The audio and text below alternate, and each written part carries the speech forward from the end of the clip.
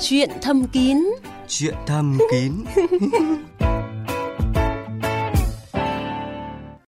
Thưa quý vị và các bạn, cân bằng nội tiết tố nữ, sáng da dáng đẹp, ngăn ngừa lão hóa, làm chậm quá trình mãn kinh. Chính bởi những tác dụng ưu việt được quảng cáo như vậy mà hiện thì rất nhiều chị em lựa chọn sử dụng sản phẩm nội tiết tố nữ khi bước vào tuổi trung niên. Cũng như bạn bè hoặc một số thông tin trên Internet có nghe nói về estrogen để bổ sung làm đẹp cho làn da và trẻ hóa làn da. Bản thân em thì em nghĩ rằng là nếu mà có những cái chất đó thì rất là tốt cho phụ nữ. Hiện nay mình đã trên 30 tuổi cho nên da mình nó đã lão hóa. Ví dụ nó bị thâm quầng dưới bọng mắt hoặc là nó bị da nó chảy xệ. Nhiều khi nó bị khô ráp luôn. Thì mình rất là quan tâm đến estrogen, nó có thể là hỗ trợ cho cơ thể của mình. Mình mới sinh bé thứ hai thì mình thấy cơ thể mình thiếu hụt rất nhiều cái nội tiết tố nữ, như kiểu da khô này, tóc nó cũng không được mượt mà. Nói chung là mình cảm thấy nó không được thoải mái ấy. Thế là mình đã sử dụng mầm đậu nành. Mình thấy khi mà mình sử dụng cái viên mầm đậu nành ấy, cái tác dụng của nó thì không phải là rõ rệt ngay, nó cũng có tác dụng. Và nhiều khi là phụ nữ mình khi mà đến cái giai đoạn khủng hoảng là mình tìm mọi cách để cải thiện về sức khỏe, về sắc đẹp vân vân ấy, thì uống sản phẩm đấy nó cũng có một chút tác dụng nào đó.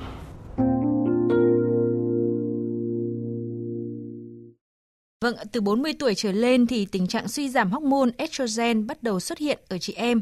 Điều này không chỉ khiến chị em thay đổi về nhan sắc và sức khỏe, mà ham muốn trong chuyện yêu cũng giảm rất nhiều. Chính vì vậy, mong muốn níu giữ tuổi xuân, hạn chế những khó chịu của giai đoạn tiền mãn kinh và giảm tình trạng khô hạn là nhu cầu thiết thực của chị em.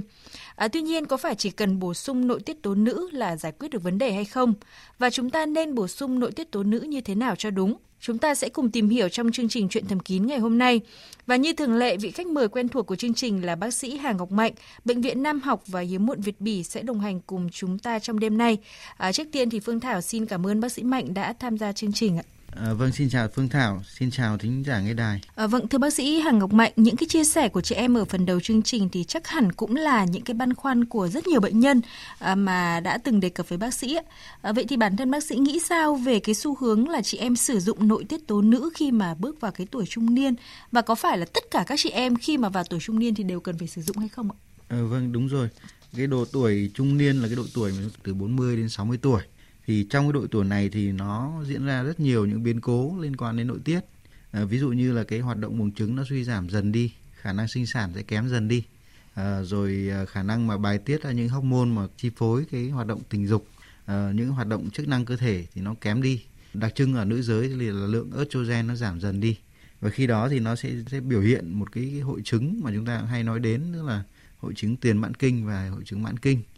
Khi đó thì nếu mà chúng ta mà có những cái triệu chứng nặng nề khi mà xuất hiện những cái biểu hiện đó ấy, thì chúng ta có thể cần phải bổ sung một vài chỉ số nội tiết để làm sao cho cái câu chuyện mãn kinh chúng ta nó sẽ diễn ra nhẹ nhàng hơn. Vâng, thưa bác sĩ, tuy nhiên thì chị em thì rất là tin vào những cái công dụng, tức là khi mà chúng ta bổ sung các cái nội tiết tố như là hormone estrogen thì sẽ giúp cho chị em kéo dài tuổi xuân, giảm được những cái triệu chứng của tuổi tiền mãn kinh và đặc biệt là có thể hạn chế được cái tình trạng khô hạn. Thì không biết là những cái công dụng như vậy nó có thực sự hiệu quả cho chị em hay không?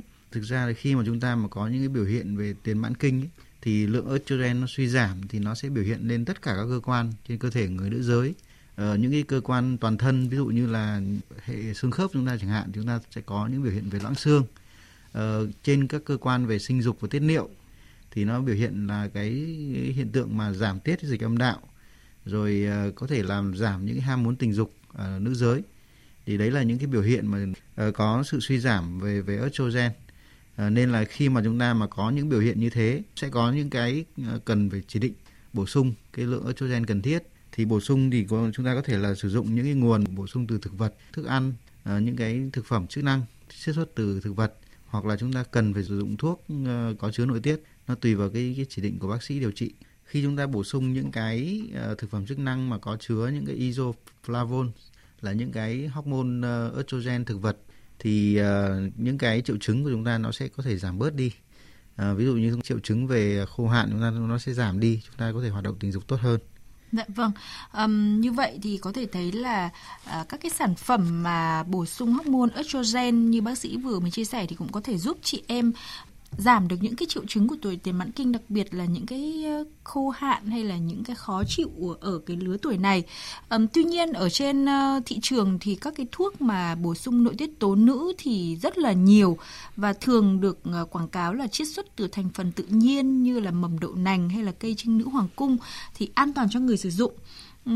Chúng ta có nên tin hoàn toàn vào cái lời quảng cáo như vậy hay không, và các cái thuốc bổ sung nội tiết tố nữ này thì có chống chỉ định với những trường hợp nào hay không thưa bác sĩ? Trên thị trường chúng ta thì sẽ có hai nhóm, một là nhóm là thuốc, một nhóm là thực phẩm chức năng. Thì với nhóm là thuốc ấy, thì chúng ta cần phải có sự kê đơn từ bác sĩ. Tuy nhiên thì cái nhóm thứ hai là nhóm thực phẩm chức năng ấy, thì cái tiêu chuẩn sản xuất rồi cái khả năng lưu hành thì rất là dễ. Chúng ta chỉ cần đăng ký là tôi đăng ký cái thuốc A là chất lượng có cái dấu là ABC gì đó, và tôi cam kết đấy là nó giữ là chất lượng như thế. Rồi sau đó thì chúng ta có thể lưu hành bình thường. Sau đó thì nếu mà chúng ta có nghi ngờ thì Bộ Y tế người ta mới có một cái xét nghiệm để kiểm tra xem đúng cái thành phần như thế không, và nếu mà không đúng thì sẽ bị phạt.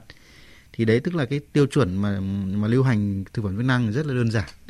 Nên là khi mà chúng ta có muốn sử dụng thực phẩm chức năng ấy, thì chúng ta cũng nên có sự tư vấn từ bác sĩ để xem các nhóm thực phẩm chức năng nào mà đã có những đánh giá về lâm sàng, đánh giá trên thực nghiệm để xem chất lượng rồi hiệu quả điều trị như nào, rồi có cái tác dụng phụ gì không, thì sau đó chúng ta nên dùng.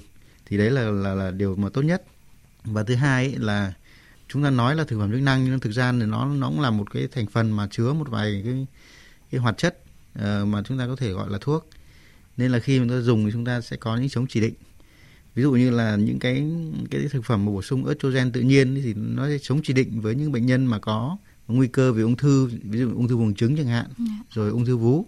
Thì đấy là chúng ta cần phải tránh những cái yếu tố nguy cơ đó. Thì khi mà đi khám rồi trước khi tư vấn dùng thuốc thì mình có thể nên hỏi ý kiến của bác sĩ chuyên khoa. Bác sĩ có cái lời khuyên như thế nào cho chị em khi mà chị em muốn bổ sung nội tiết tố nữ? Vâng, khi mà chúng ta mà có một vài tiền sử bệnh lý, ví dụ như là bệnh lý về miễn dịch, ví dụ bệnh hệ thống chẳng hạn, lupus ban đỏ chẳng hạn, rồi ví dụ như là chúng ta mà có tiền sử mà bị giãn tĩnh mạch chi dưới chẳng hạn, thì có nguy cơ mà cái mạch máu nó lưu thông máu không tốt thì nó nguy cơ có huyết khối, thì chúng ta cũng nên hạn chế dùng những cái thực phẩm mà nó có chứa estrogen tự nhiên, vì cái tác dụng phụ của estrogen ấy là nó gây ra huyết khối tĩnh mạch sâu, thì cái đấy thì nó cũng rất là nguy hiểm, nên là chúng ta có thể nên tránh sử dụng những cái yếu tố này. Thứ hai nữa là khi mà chúng ta sử dụng thì chúng ta cũng cần phải kết hợp với cái chế độ hoạt động thể lực để làm tăng cái hoạt động của cơ bắp, để làm tăng cái khả năng tưới máu rồi lưu thông máu trong mạch máu của chúng ta, để hạn chế những yếu tố nguy cơ như vậy. Thưa bác sĩ Mạnh, là ngoài cái viên uống thực phẩm chức năng bổ sung hormone estrogen cho chị em thì tôi thấy là hiện trên thị trường còn có các cái sản phẩm bổ sung qua cái đường bôi hoặc là qua cái đường dán, thì liệu những cái sản phẩm này nó có an toàn hơn hay không, và bác sĩ có thể thông tin thêm cho chị em được biết? Vâng. Hiện tại thì cái estrogen để dùng cái đơn ấy thì nó có cả đường bôi, đường uống, đường dán. Thì thực ra là mỗi một cái con đường mà hấp thụ thì nó sẽ có những cái con đường khác nhau. Ví dụ như đường uống thì nó phải qua hệ tiêu hóa, sau đó thì nó qua gan, chuyển hóa qua gan này, sau đó nó mới đi vào cơ thể. Ví dụ như là đường bôi ngoài da ấy, thì chúng ta có thể hấp thụ luôn vào máu và nó có thể lưu hành, và nó hầu như nó không qua gan nữa. Thì nó có tác dụng luôn ở cơ quan đích. Thì mỗi một cái đường đó thì nó sẽ có một tác dụng cụ thể khác nhau.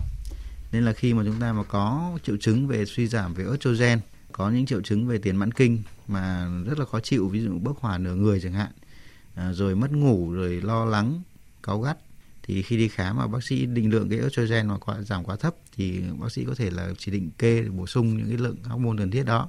Thì theo tôi nghĩ là các bạn nên đi khám, rồi sau đó sẽ thảo luận với bác sĩ xem là mình nên dùng cái đường nào cho nó hợp lý.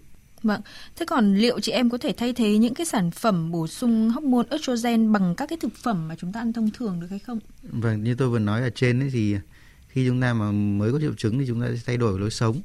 Sau đó thì chúng ta có thể thử bổ sung những cái thực phẩm chiết xuất từ thiên nhiên. Những thực phẩm này nó ít tác dụng phụ và nó cũng không có nặng nề lắm. Thì chúng ta có thể thử bổ sung một thời gian, nếu mà mọi thứ triệu chứng nó ổn thì chúng ta không cần phải đi khám bác sĩ nữa.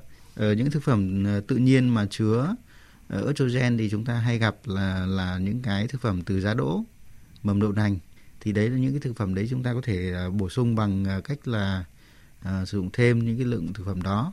Thứ hai nữa là nó sẽ có một vài cái thực phẩm chức năng mà chiết xuất isoflavone từ cái giá đỗ hoặc mầm đậu nành đó, thì chúng ta có thể tìm trên thị trường. Vâng, rất là cảm ơn bác sĩ Mạnh về những cái thông tin vừa rồi. Quý vị và các bạn thân mến, quá trình lão hóa của con người là điều tất yếu và không thể thay đổi được. Tuy nhiên chúng ta có thể khiến nó đến chậm hơn và ít tác động đến cơ thể hơn.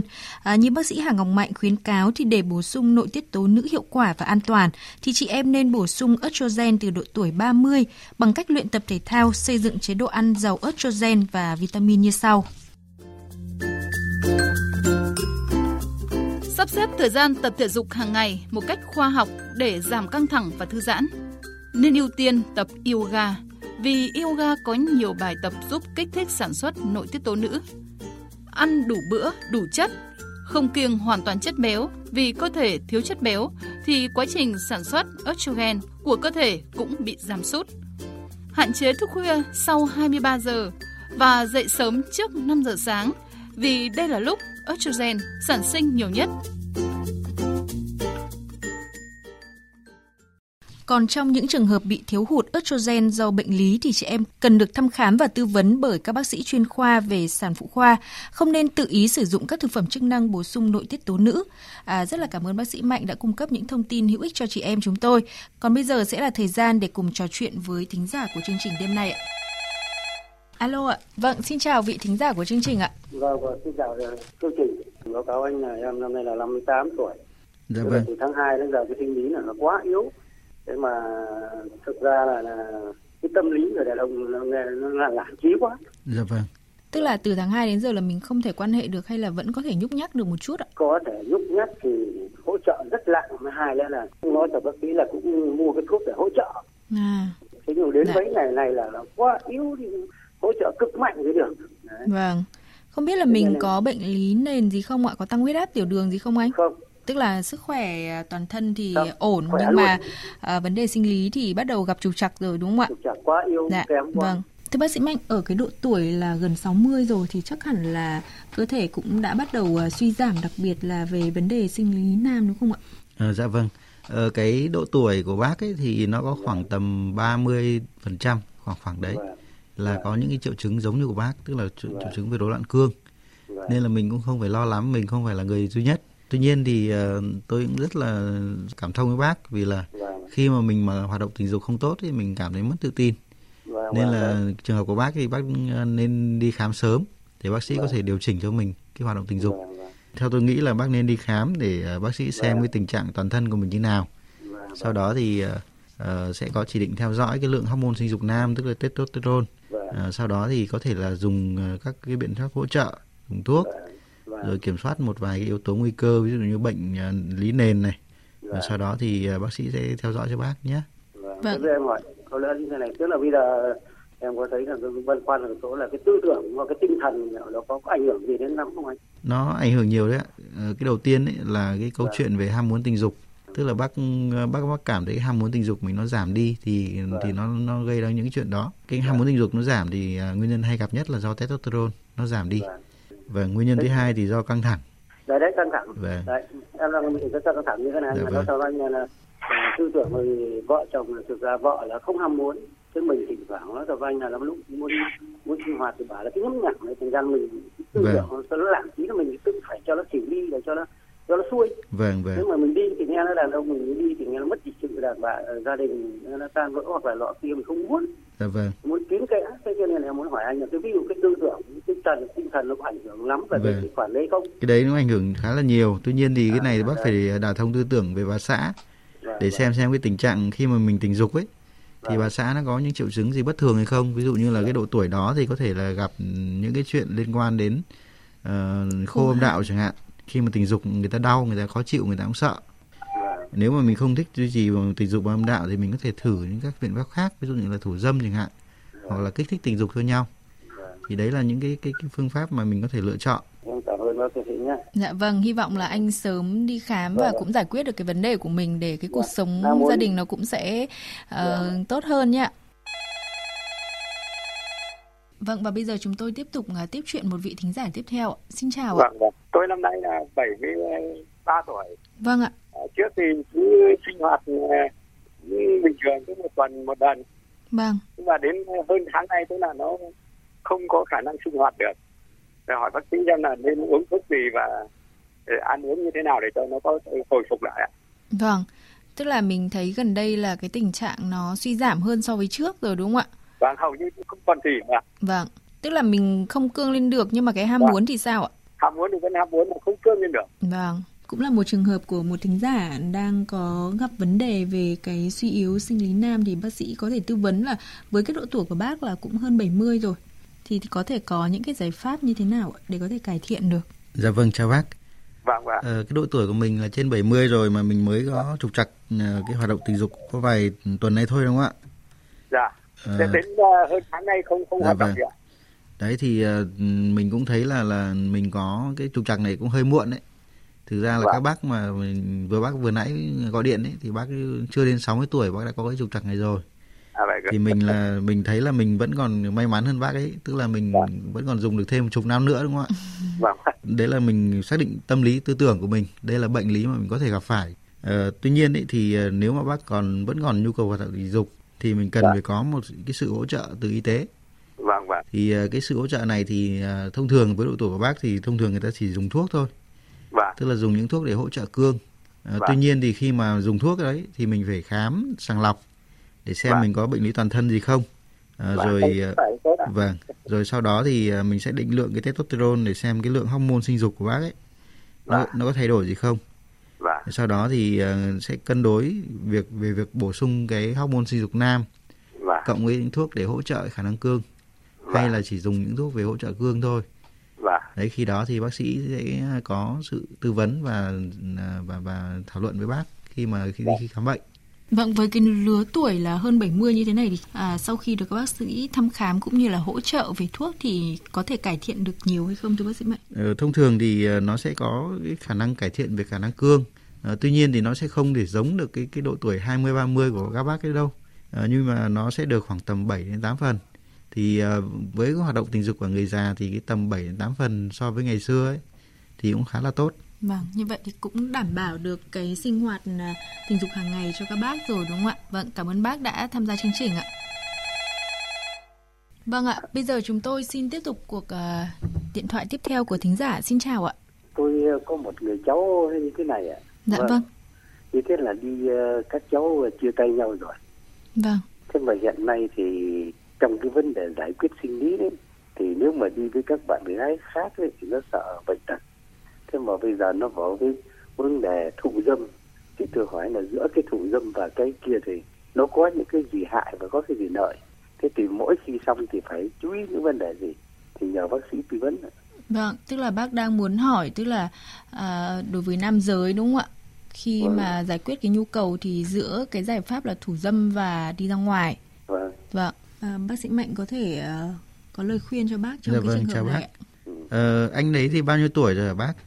Năm nay nó khoảng cỡ 30 bác ạ. Thế 30 tuổi thì phải chia tay vợ này thì phải kiếm vợ khác thôi chứ lại sao lại mình nghĩ đến hướng đó? Hiện nay nó vẫn cứ còn cái một số khó khăn. Vì cậu đấy thì 2-3 đứa con ăn theo thành ra người ta cũng sợ một gánh nặng này. Dạ vâng, cậu đấy thì chia tay vì lý do gì bác có biết không? Nói chung là nhiều vấn đề lắm mà. Vâng. Thì vì độ tuổi trẻ thế thì nó khi mà chia tay thì nó nhiều vấn đề, nhưng mà nếu mà mình xem có vấn đề gì liên quan đến hoạt động tình dục của mình không.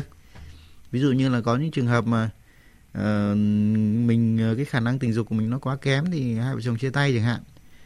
Hoặc là cái vấn đề tình dục của mình mà có quá nhiều thì người ta cũng chia tay chẳng hạn. Thì đấy mình phải xem cái vấn đề đấy. Nó về cái suy nghĩ quan điểm rồi nhiều cái vấn đề khác lắm. Chứ không phải vấn đề do tình dục đâu ạ. Dạ vâng. Thì đấy là cái câu chuyện mà mình đánh giá xem sơ bộ xem cái nguyên nhân như nào để còn có cái hướng tư vấn cho các cháu tiếp theo.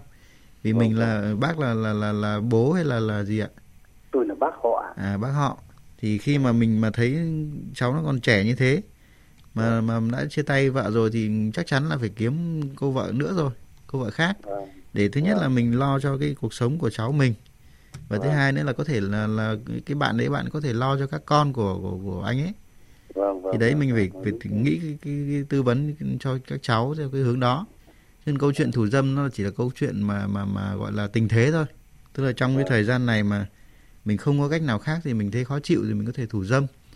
Thì bác có thể thử lựa chọn những cái thời điểm thủ dâm, ví dụ như là một tuần một lần thì có thể duy trì được cái thời điểm đấy. Tuy nhiên thì bác sĩ cũng không khuyến cáo là mình duy trì cái đấy lâu dài. Vì là khi lâu dài thì nó sẽ ảnh hưởng đến cái hoạt động tình dục, khả năng kiểm soát xuất tinh của mình. Vâng, cũng rất nhiều trường hợp mà thính giả của Chuyện Thầm Kín cũng đã gọi điện tới chương trình về cái vấn đề đó là họ trước đây thì họ thủ dâm quá nhiều, sau đó thì cái sinh lý nam nó bị yếu đi rất là nhiều và cũng cần phải can thiệp đến y tế. Thế còn cái vấn đề khi mà chúng ta đi ra ngoài và chúng ta không biết đối tác của chúng ta có thực sự khỏe mạnh hay không, có an toàn hay không thì nó cũng là rất nhiều những cái nguy cơ cho bản thân mình và cũng sẽ ảnh hưởng rất lớn đến gia đình nữa bác ạ. Vâng. Vì với cái độ tuổi của cháu bác là mới 30 tuổi thôi thì cái cơ hội nó còn rất là nhiều. Có thể là bây giờ mình còn đang có nhiều vấn đề khúc mắc về gia đình mình chưa giải quyết được thì một thời gian nữa thì Phương Thảo nghĩ là mọi chuyện nó cũng sẽ ổn thôi ạ. Vâng, thì sẽ tìm được cả đôi nữa. Dạ vâng, đấy ạ. Thì quan trọng nhất là mình là người đi trước, mình có những cái kinh nghiệm thì mình cũng khuyên anh ý là có những cái suy nghĩ nó tích cực hơn một chút ạ. Vâng. Vai trò của người lớn là mình định hướng đấy ạ, định hướng cho các cháu đi theo cái hướng nào cho nó tốt. Vâng. Thế cảm ơn bác sĩ, cảm ơn chương trình nhé. Dạ vâng, cảm ơn bác đã tham gia chương trình ạ. Quý vị và các bạn đang nghe Chuyện Thầm Kín, chương trình chuyên biệt về sức khỏe tình dục phát sóng trên tần số VOV2 FM 96,5. Chương trình chúng tôi đang tiếp nhận rất nhiều cuộc gọi từ các thính giả. Vâng, bây giờ xin mời vị thính giả tiếp theo. Tôi là bác Ngữ. Vâng. Ở thôn Vô Ngại, xã Tam Quang, huyện Vũ Thư, tỉnh Thái Bình. Dạ vâng ạ. Đề nghị bác sĩ một là giải thích giúp tôi một việc như sau, bác sĩ Mạnh. Dạ vâng, bác nói đi ạ. Vâng, tôi báo cáo bác sĩ này, cách đây 1 tháng nay tôi bị men gan cao. Vâng ạ. Người nó ngứa khắp lên, thế là nó tự mất cương dương. Bây giờ cương dương nó mất rồi, nó nhũn lắm, không lên được. Vâng. Trước đây thì chỉ nhìn thấy một người con gái là nó cương rồi, nhưng bây giờ nó bị tự nhiên nó bị ngứa người rồi nó mất đi. Trước đây thì cái tần suất quan hệ của bác có thể chia sẻ cụ thể một tuần là mình quan hệ mấy lần hay là 1 tháng mình quan hệ mấy lần được không ạ? 1 tháng quan hệ tới 3 lần. Vâng, 1 tháng quan hệ 3 lần. Thế là sau cái đợt vừa rồi mình bị ngứa khắp người là mình bị mất hoàn toàn khả năng ấy ạ. Bác có đi khám và điều trị gì không ạ? Tôi chưa đi khám gì cả. Tôi hôm nay tôi hỏi chương trình Chuyện Thầm Kín cho tôi một cách như thế nào. Dạ vâng, chào bác. Cái tình trạng ngứa của mình ấy thì mình đã đi xét nghiệm thì thấy men gan nó tăng lên đúng không ạ? Vâng, men gan nó tăng nó gây đến cái triệu chứng mà mình đã bị ngứa bên ngoài da ấy, thì tức là chức năng gan của mình nó đang có vấn đề khá là nặng. Và khi mà mình bị ngứa như thế thì bác có ngủ được không? Lâu nay 3-4 năm nay chẳng ngủ được cái gì. Vâng, đấy thì cái sức khỏe toàn thân của mình nó đang có vấn đề nặng như thế thì cái khả năng tình dục của mình nó sẽ kém dần đi. Và đến cái lúc mà nó mất bù lên, tức là mình không thể cương lên được nữa. Tức là cái câu chuyện về cái hoạt động tình dục mình nó không được bù nữa. Cái trường hợp của bác thì nó là rối loạn cương do những cái bệnh lý toàn thân. Thì cái chức năng gan thì nó là một cái bệnh lý toàn thân đấy thì bác phải đi khám và điều trị cái men gan nó tăng. Để khi mà mọi thứ nó trở về bình thường thì nó hết ngứa đi, mình ngủ được. Thì cái sức khỏe toàn thân của mình nó tốt lên thì có thể hoạt động tình dục nó sẽ ổn định trở lại. Tuy nhiên thì nếu mà sau đó mà cái hoạt động tình dục nó vẫn kém thì bác sĩ có thể đi khám. Bác có thể đi khám chuyên khoa để xem cái hoạt động tình dục của mình nó có vấn đề gì không, cái testosterone mình nó giảm gì không nhé. Báo cáo với bác một việc nữa. Dạ vâng. 2 quả cà bên trái bên phải là tự nhiên nó lại chạy lên chứ nó không ở dưới bì bao nữa bác ạ. Dạ vâng, tức là cái tinh hoàn nó co lên hả? Vâng. Vâng, trước đây thì nó ở dưới bìu. Vâng, bây giờ vuốt là nó lại xuống ngay. Vâng, thế thì cái khả năng là cái lỗ bẹn của mình nó hơi rộng đấy. Vâng. Thì bình thường đi lại làm việc nặng gì nó có cái khối gì nó ở đấy không? Tức là khi mà mình đi lại làm việc nặng ấy thì cái vùng bẹn bìu của mình ấy, nó có sưng to hay không? Không, nó không sưng mà nó vẫn dạ vâng. Thường. Thế thì mình có thể theo dõi tiếp thôi ạ. Vì là nó có những trường hợp mà cái lỗ bẹn nó rộng đi thì nó gây ra có tình trạng thoát vị bẹn. Đấy thì của trường hợp bác thì nếu mà lao động nặng mọi thứ mà không có cái triệu chứng đấy thì mình cứ theo dõi thôi. Cái đấy thì không phải lo lắng lắm. Vâng, như bác sĩ Mạnh vừa mới chia sẻ thì trước hết là mình phải quan tâm đến cái sức khỏe toàn thân của mình đã bác ạ. Phải sức khỏe toàn thân khỏe thì cái khả năng tình dục của mình nó mới tốt lên được. Xin cảm ơn hai bác nhé. Dạ vâng, cảm ơn bác đã tham gia chương trình ạ. Vâng, rất tiếc thời lượng của Chuyện Thầm Kín đã hết. Quý vị và các bạn có thể liên hệ với chúng tôi qua hai số máy là 0243 266 9494 và 0243 266 9595 từ 16 giờ đến 19 giờ thứ năm hàng tuần để chia sẻ và đăng ký giải đáp.